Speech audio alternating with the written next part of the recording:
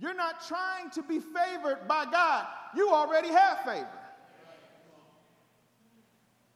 But if we do not renew our mind to what the Word of God says, we'll take an unmerited gift and think we have to earn it. Now, I have to be honest. If you can't earn the grace of God through good works, then you cannot lose the grace of God through doing things wrong. Because whatever way it took to obtain it is the same way it has to be done to lose it. And if I believe that my mistakes have disqualified me from walking in God's favor, from walking in God's blessings, I will not have strength. I will not see everything God has already provided for me, and I will not have peace. And so Satan wants to get into the mind of the Christian that you are not good enough for God to love you. The word says that we are to rightly divide the word of truth. Another word for truth is grace. Another word for truth is Jesus. Another name for the word is Jesus. Rightly dividing Jesus. Because if we do not, we will not walk in peace. Let's go to 2 Peter chapter 1.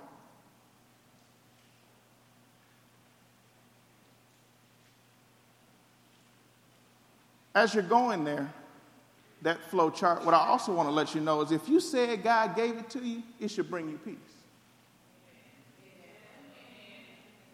So let me talk about these Christmas gifts real quick. The Lord blessed me with this new car. Ooh, ain't the Lord good? Well, if you got to know, that wasn't the Lord, that was you. Y'all didn't like that one? Okay, that's fine. I'm not going to back down, though. Whatever you say God has given you, it should accompany you with peace.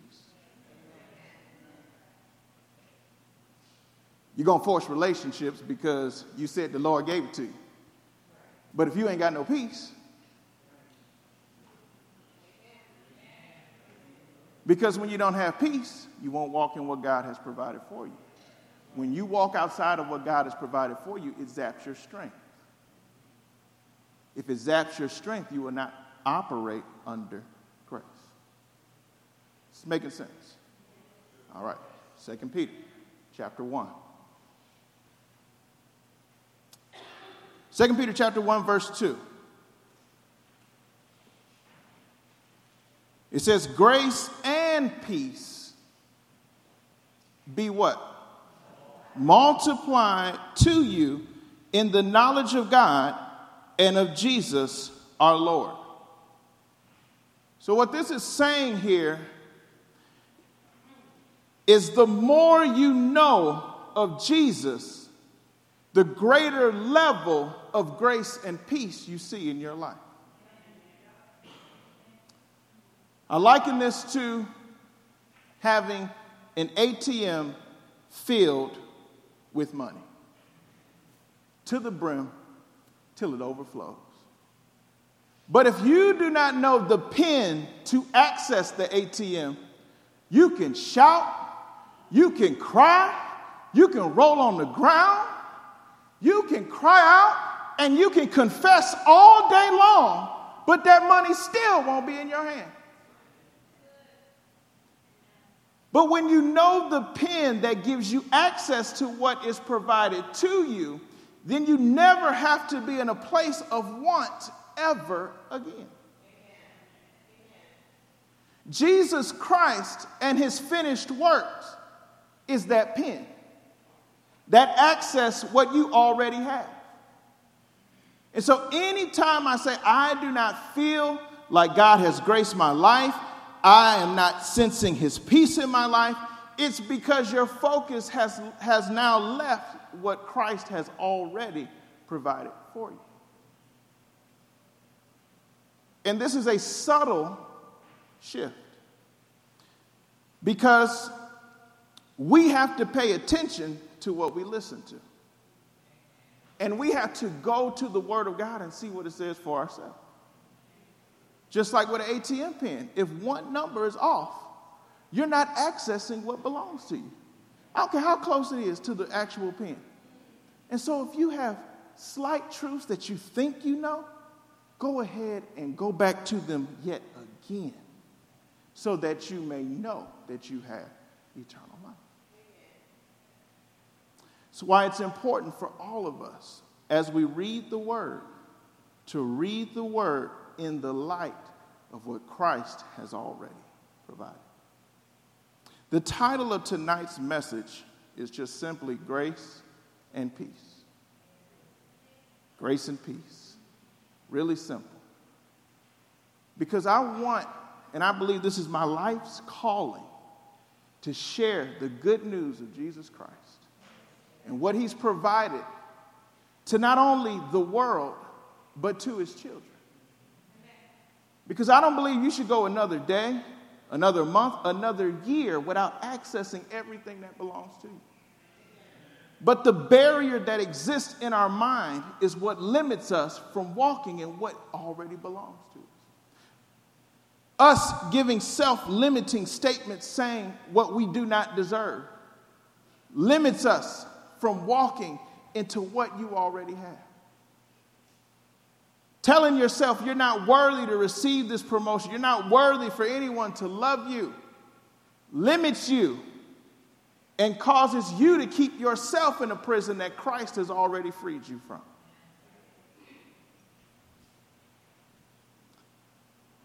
Grace is God's enablement, but peace is a calm confidence in the finished works of Christ. We may say, how do I know I'm in peace? You're calm. You know, anxiety is not normal. Worry is not normal. Worry is an indication that I've taken my focus off of what Jesus has done. Getting tense, getting afraid, says that I am not focusing where I should. Let's go to slide number 2. So grace and peace is available to every Christian. But the grace and peace that we experience is equal to the proper response to the finished works of Christ.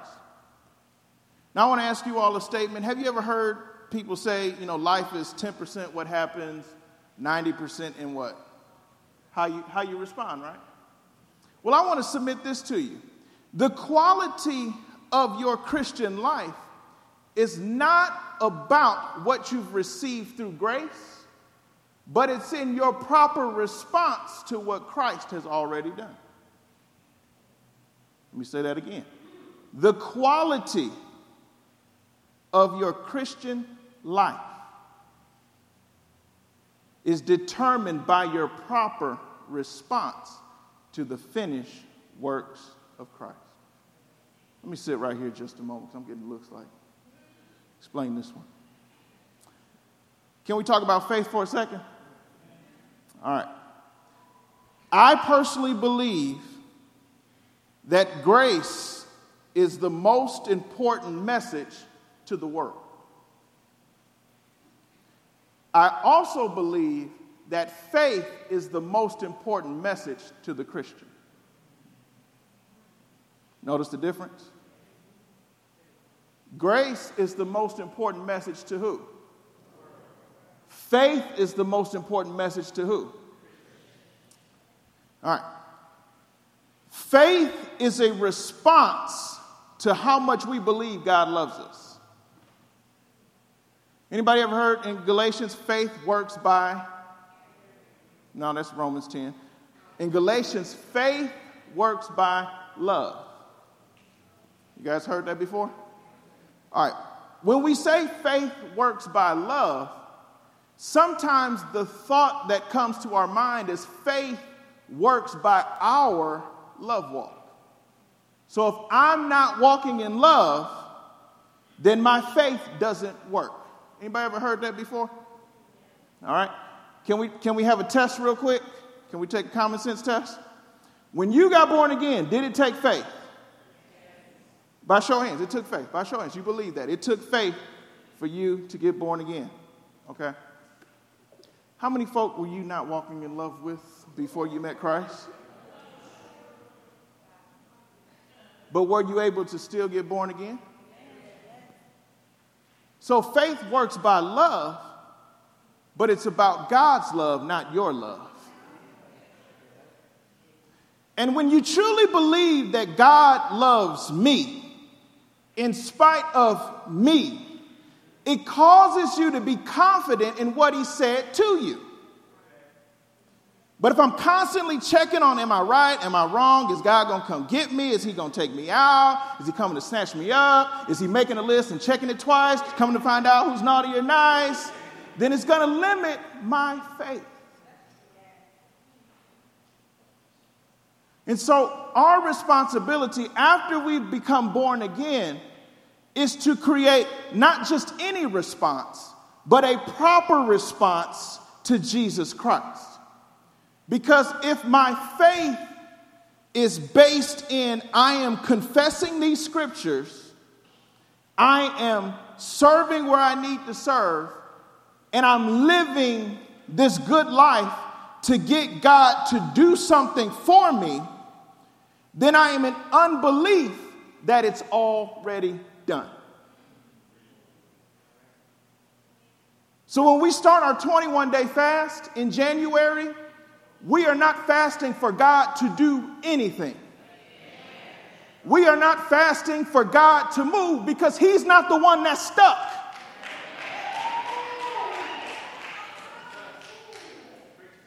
What we are doing when we fast is quieting the voice of our flesh down that is unrenewed, saying that I'm not worthy, I'm not good enough, I'm not smart enough, to quiet that voice down to become a part of the voice of our spirit that says that I am equipped, that I am called, that I am accepted in the beloved. And so what happens is during 21 days of fasting, typically you see the church has miracles everywhere. Well, that's not based on because the church was fasting. It's because the entire church was aware to how good God has been to them. That God would never leave them, that God would never forsake them, that God is standing with them, and they are being moved by the peace of God, which came from the grace of God, that gives them a calm confidence that no matter what this report says, no matter what I'm believing, that God has already made a way for me to walk through it. So all I have to do is rest in what he said. So anytime I am responding for God to do anything, that is not the correct response. So it's not about am I in faith? It's am I in faith believing how much God loves me and that it's already done and I'm just receiving the wisdom to walk this out.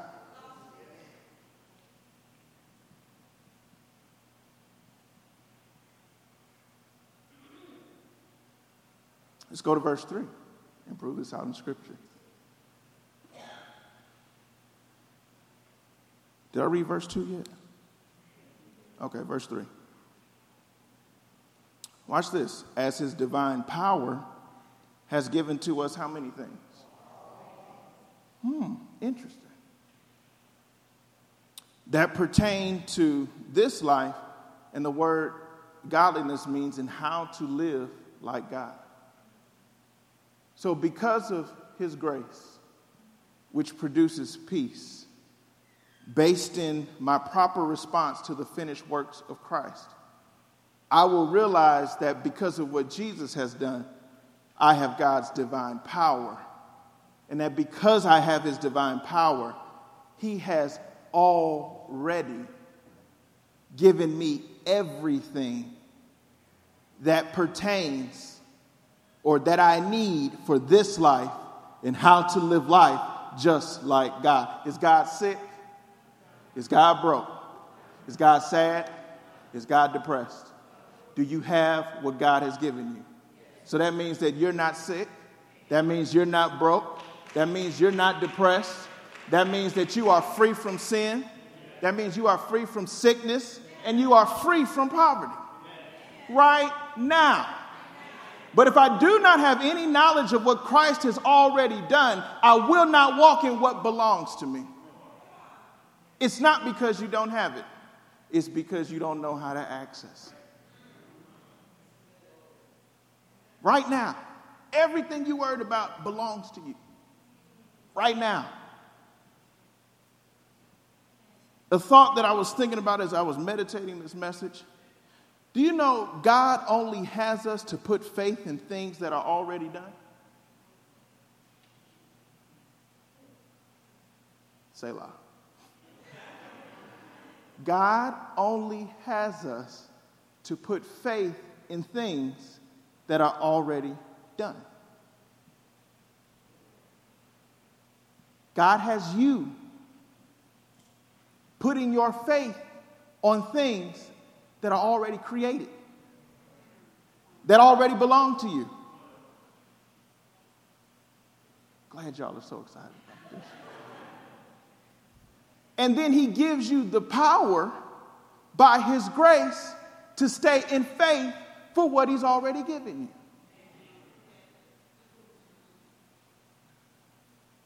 This making sense?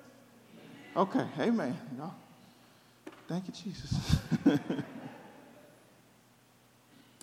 But when I totally believe and have a calm confidence of what God has already provided for me, I then operate from a place of peace within. We cannot have peace on the outside until there's peace on the inside. Most of us want circumstances to change without changing our vantage point from within. As of late, I'm just going to tell on myself because I'm taking the small group leaders through this journey this first semester in January to April. But I've gone through an emotional healing process. And and it's not a destination, it's a process. So it's not something that you say, I have arrived, I don't need to do anything else. No, it's a daily process. And as I've been going through this emotional healing process, the first step is to acknowledge that you need help.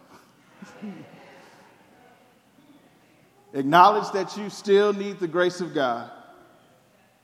Because I realized that my life in ministry, my life in church, has created a level of dysfunction within me that had me looking at others crazy. And I always went around thinking everybody else had the problem and everybody else needed to change until I began to focus inward to what Christ has already provided and realized there's a level that I'm not believing in what God has already given me concerning this life and godliness. Anytime you're insecure about anything, you're doubting in the purpose and plan that God has already downloaded within you. And so our environments that we grow up in, that we serve in, tend to become competitive. Tend to be, I'm going to show you. Tend to become money-driven. Tend to become hired people rather than servants because of a level of emotional pain that we refuse to deal with. And until we focus on what Christ has already done, we will not be able to begin the healing process that starts from within. Because we can only give others what we possess.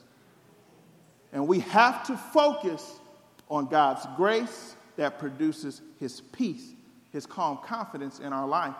And it's from that we filter everything else that's going on. If you're always on edge, always nervous, always backbiting, you have a problem.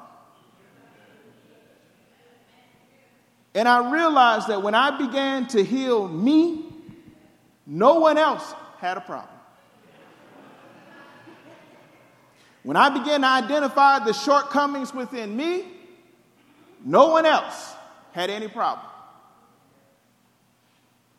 But we have to identify the things that we know, the things that we've been taught, and wrong ways of thinking that rob us of our peace. If you look in yourself and you say defeating things to yourself, you are your number one fan defeating you. Comedian said it one time, self-esteem is how you esteem yourself. And if nobody else believes in you, you better believe in you. And the only reason why we'll attack others is because we have a low self-image of us. But when you're confident in what God has given you, and that he's not an Indian giver. He don't give you his grace and take it back because he's moody. If you can change God's mood, that would make you God. God ain't studying you. He loves you.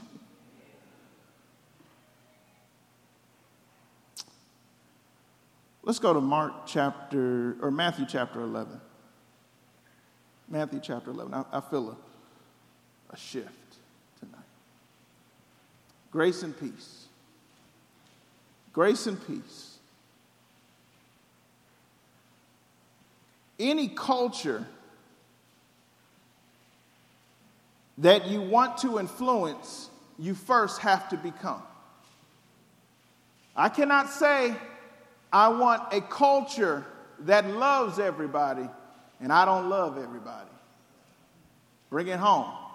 I can't say I want a church that does good to others and I'm constantly talking bad about people. You know what I'm saying? This is the core, the strong group that's here.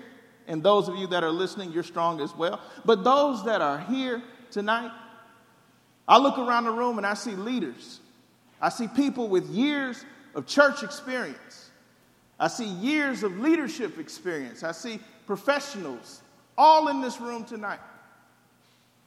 And the only way that you can influence your culture is by choosing to be a person of grace and peace by focusing on what Christ has already done for you. Now, tonight's not the night, but if I had an opportunity, we would talk about the history of Christianity for the black church since the inception of America, and I would begin to detail for you why we have such a crab mentality within our churches. After I detail why we have such a crab mentality within our churches, I would then show you how the churches that spun off of these slave churches took what they heard from people who kept them in bondage, didn't choose to read anything, but just repeated what they heard and passed that tradition down through generations. And so we've had a lot of church, but not a lot of folk coming to meet Jesus. Then I would take an opportunity and have us all sit down together, and I would just identify with the super spiritual people that just always got something to say about sister and brother such and show you that you and your top 5 sins don't measure up to the 613 rules God has together. So you might as well not talk about others and just work on getting you right.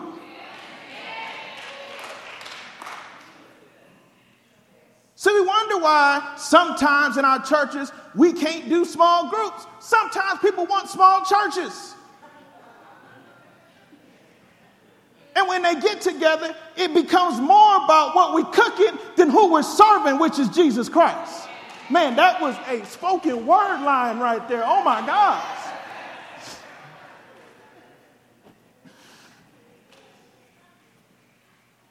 So Matthew chapter 8 is where Jesus is introducing to a group of people who have been bogged down by religion, bogged down by structure that squeezes the life out of what God said.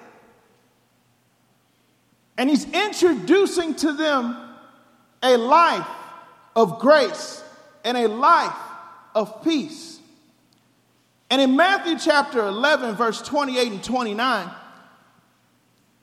Jesus says here, "Come to me, all you who labor and are heavy laden."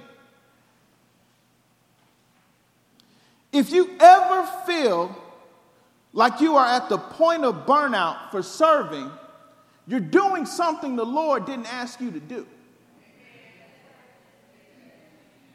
And you do not get an extra star on your crown in heaven for doing extra assignments you ain't want to do in the first place. But because we're afraid to set boundaries, because we believe that people are going to treat us differently, because deep down inside we believe based off of what we do that God treats us differently, we accept all these different responsibilities that we don't have no business accepting, to the point where we're so burned out that we don't have time to spend with our family, time to see our children, time to just love people and do the word instead of just talk about the word. We have to get to a point where what I'm able to give is what I'm able to give. And when I'm here, I'm giving you 100%. And when I'm done, I'm going home, so don't call me. But we cannot get to a point where we got this Superman and Superwoman complex. Jesus Christ came to save the world. But if you cannot think it in your mind that you cannot save the world, you're going to burn yourself out having a Messiah complex. When you have a Messiah complex, then you start thinking that you're the standard and that no one else is holier than you. Anytime you think that you're holier than someone else, that's called being self-righteous. Self-righteousness is worse than unrighteousness. So you have to say, I am who I am because of the grace of God. And it was because of him in me that has picked me up, that has called me to do what I'm doing right now, that has enabled me to stand before you. If it's not because of that, we have the wrong motive.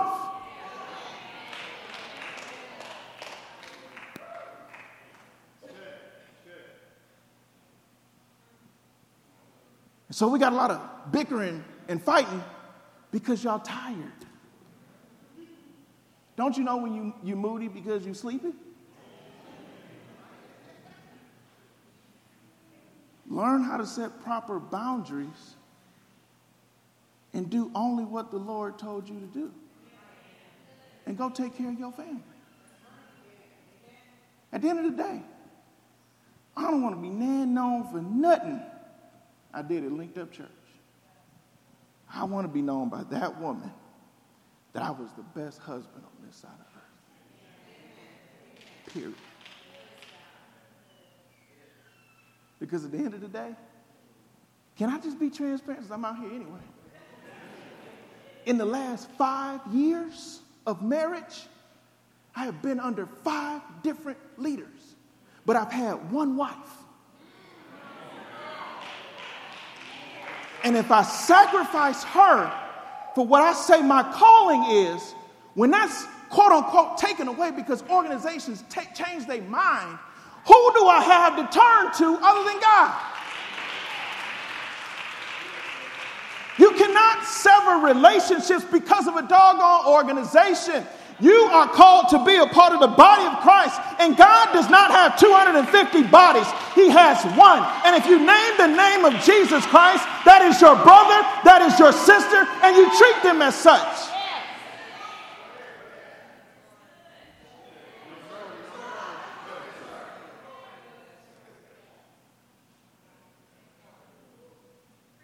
So Jesus is saying, come unto me, all you who are heavy laden, or who labor and are heavy laden.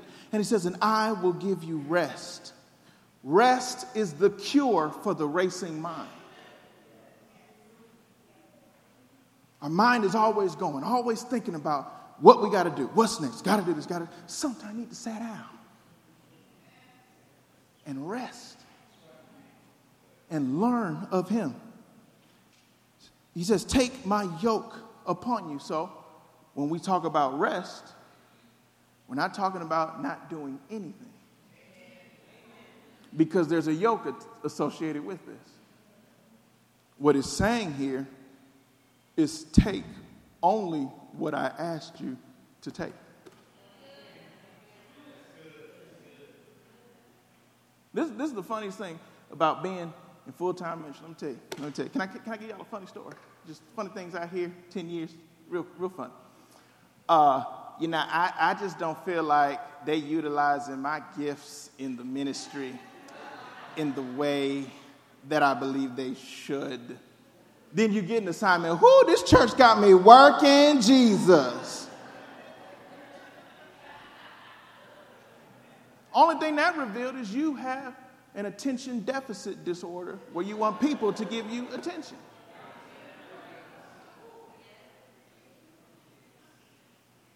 Why am I so bold tonight? What is going on? I need to have burritos before church. Like, I'm getting...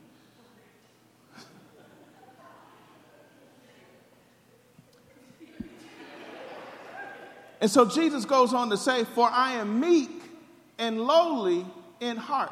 Wait a minute, Jesus? He meek? Meek is not weak. Meek is strength under control. You know, in marriages, both of y'all have to be meek. Extremely meek. Because typically in a marriage, the wife is more intuitive than the husband, meaning she senses stuff. See, just judge me. She senses before she sees. Men, we work off of logic. So if we don't see it, we ain't sensing it, so it don't exist. And what typically happens is we bust our head. And the wife has sensed it the whole time.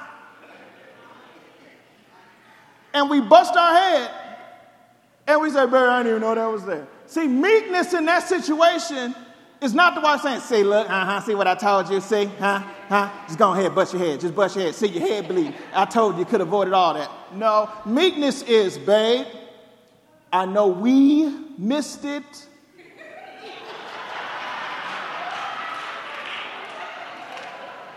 But we are in this together. Because we walked down that aisle and said, we do.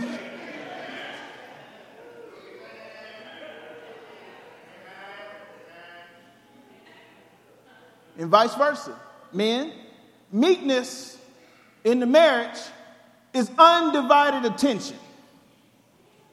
Because I know you are smart and all powerful and can multitask. But when your wife is talking to you, that's when all tasks come to an end. And you focus all of that multitasking ability to catch all those different conversations she's about to have with you.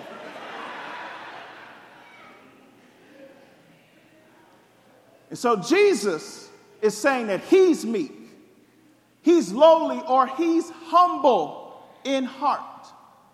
Servant leadership. Every day, couples wake up and ask each other, how may I serve you today? It practices within you an attitude of humility, because it don't matter who bring in the bacon, because if the fire leave your marriage, y'all ain't got nothing no way.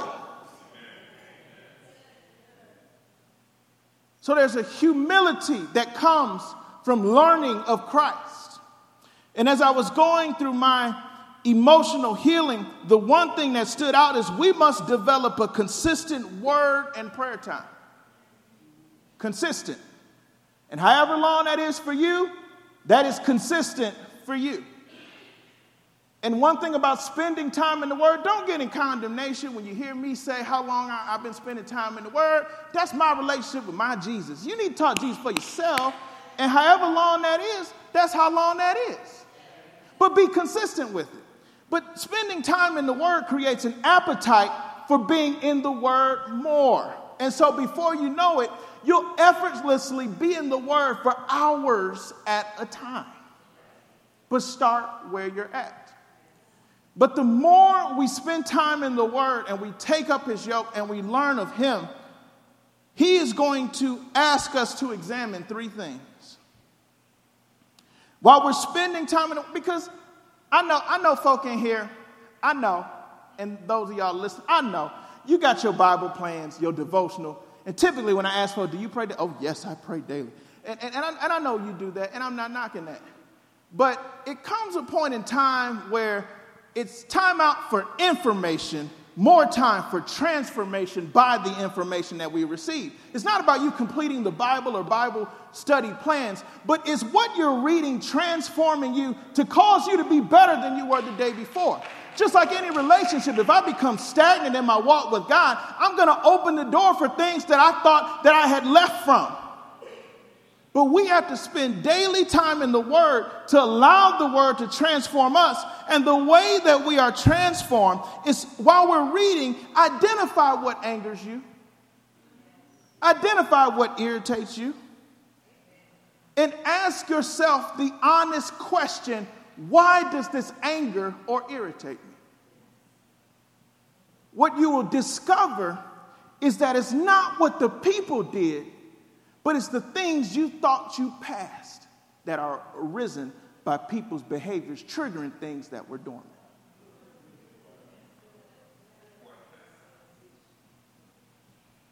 See, the problems that we think we're having are the things we don't like about us. Romans 2:1 says, whatever I judge you for is what I'm guilty of myself. Because to the pure, all things are pure. And when you notice something, that means that not only do you pray for them, but check that within you. The second thing that you'll notice while you're taking time to learn of him and take upon his yoke is you're able to then examine your daily routine. Am I being active or am I being productive? Two different things. Christian activity is not always good. Because you can serve to the point that when you leave here, you act just like the devil.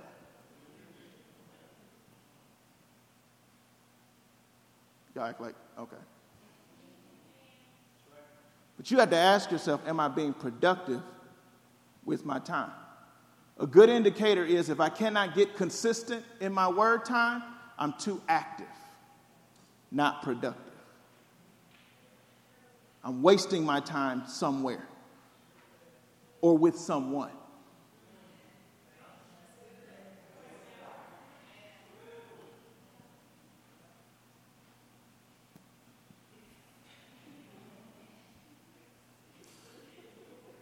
You can ask yourself during consistent word and prayer time, does my spouse get my full attention or am I constantly doing other things?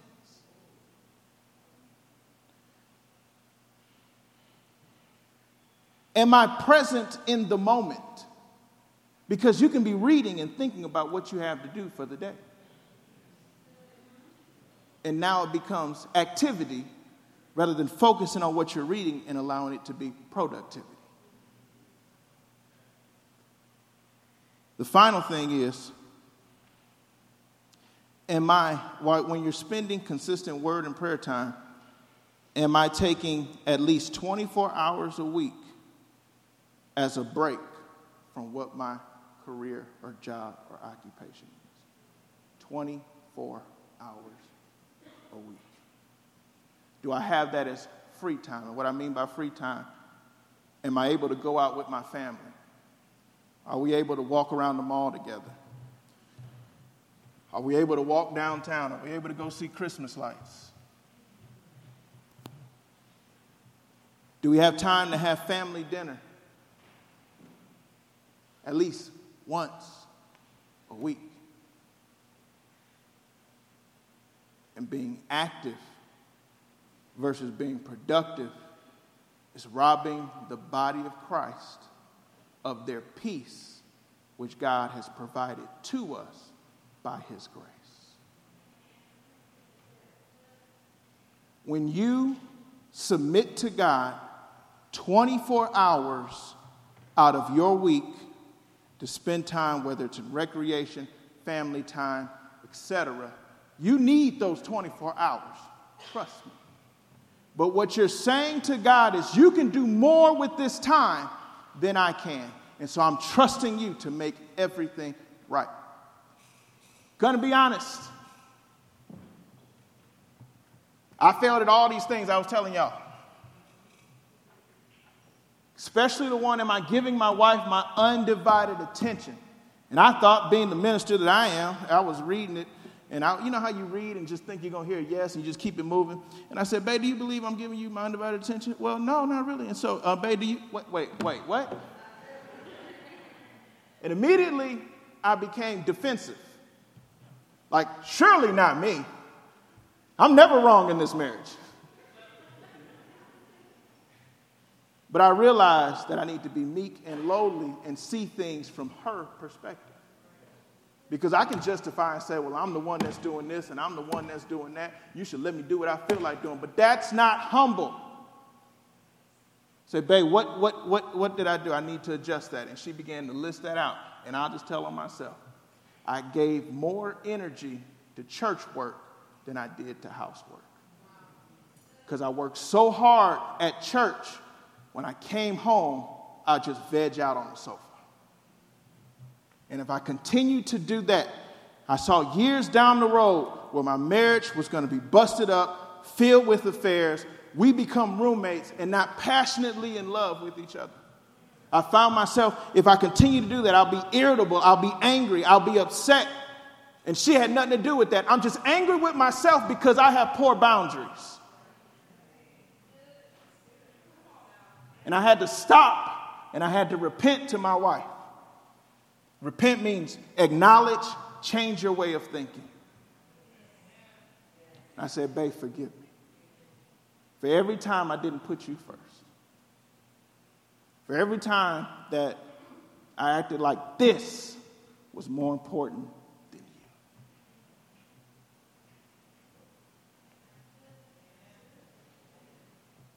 And from there, it seems like more productive, more wisdom, and greater blessing because there's an even greater level of harmony within the house. Where we see things most of the time eye to eye.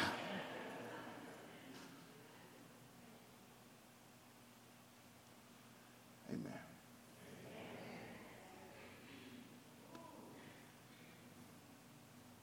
Let's stand to our feet.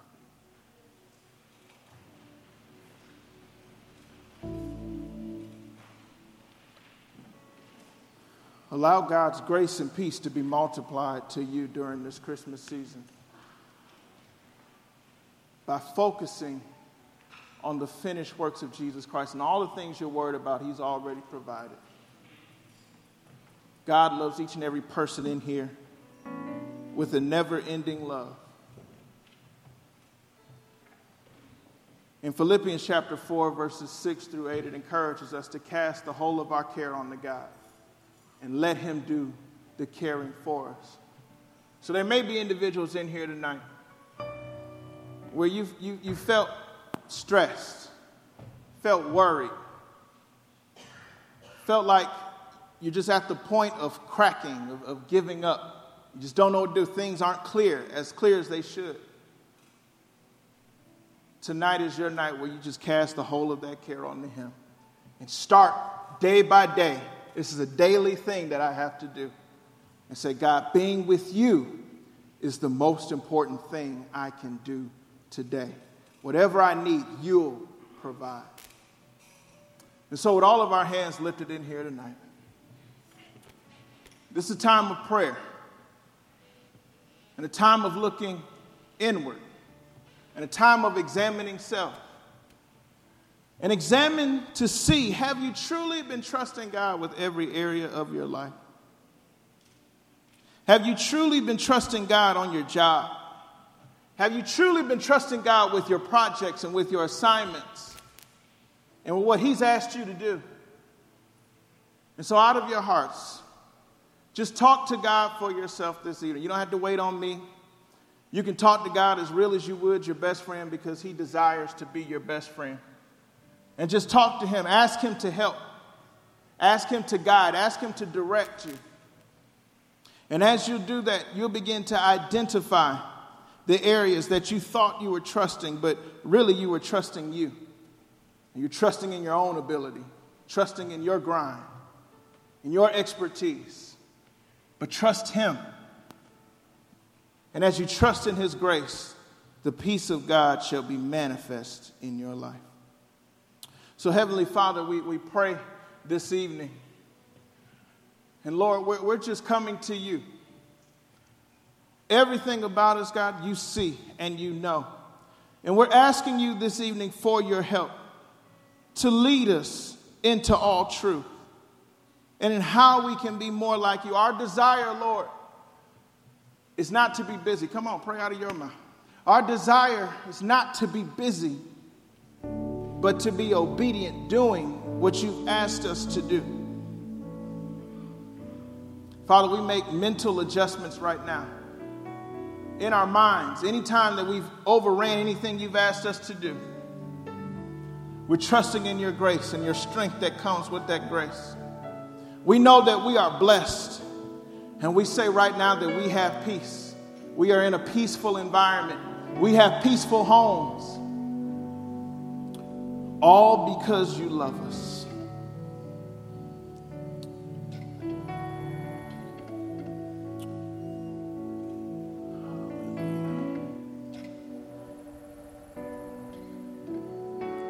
Hallelujah.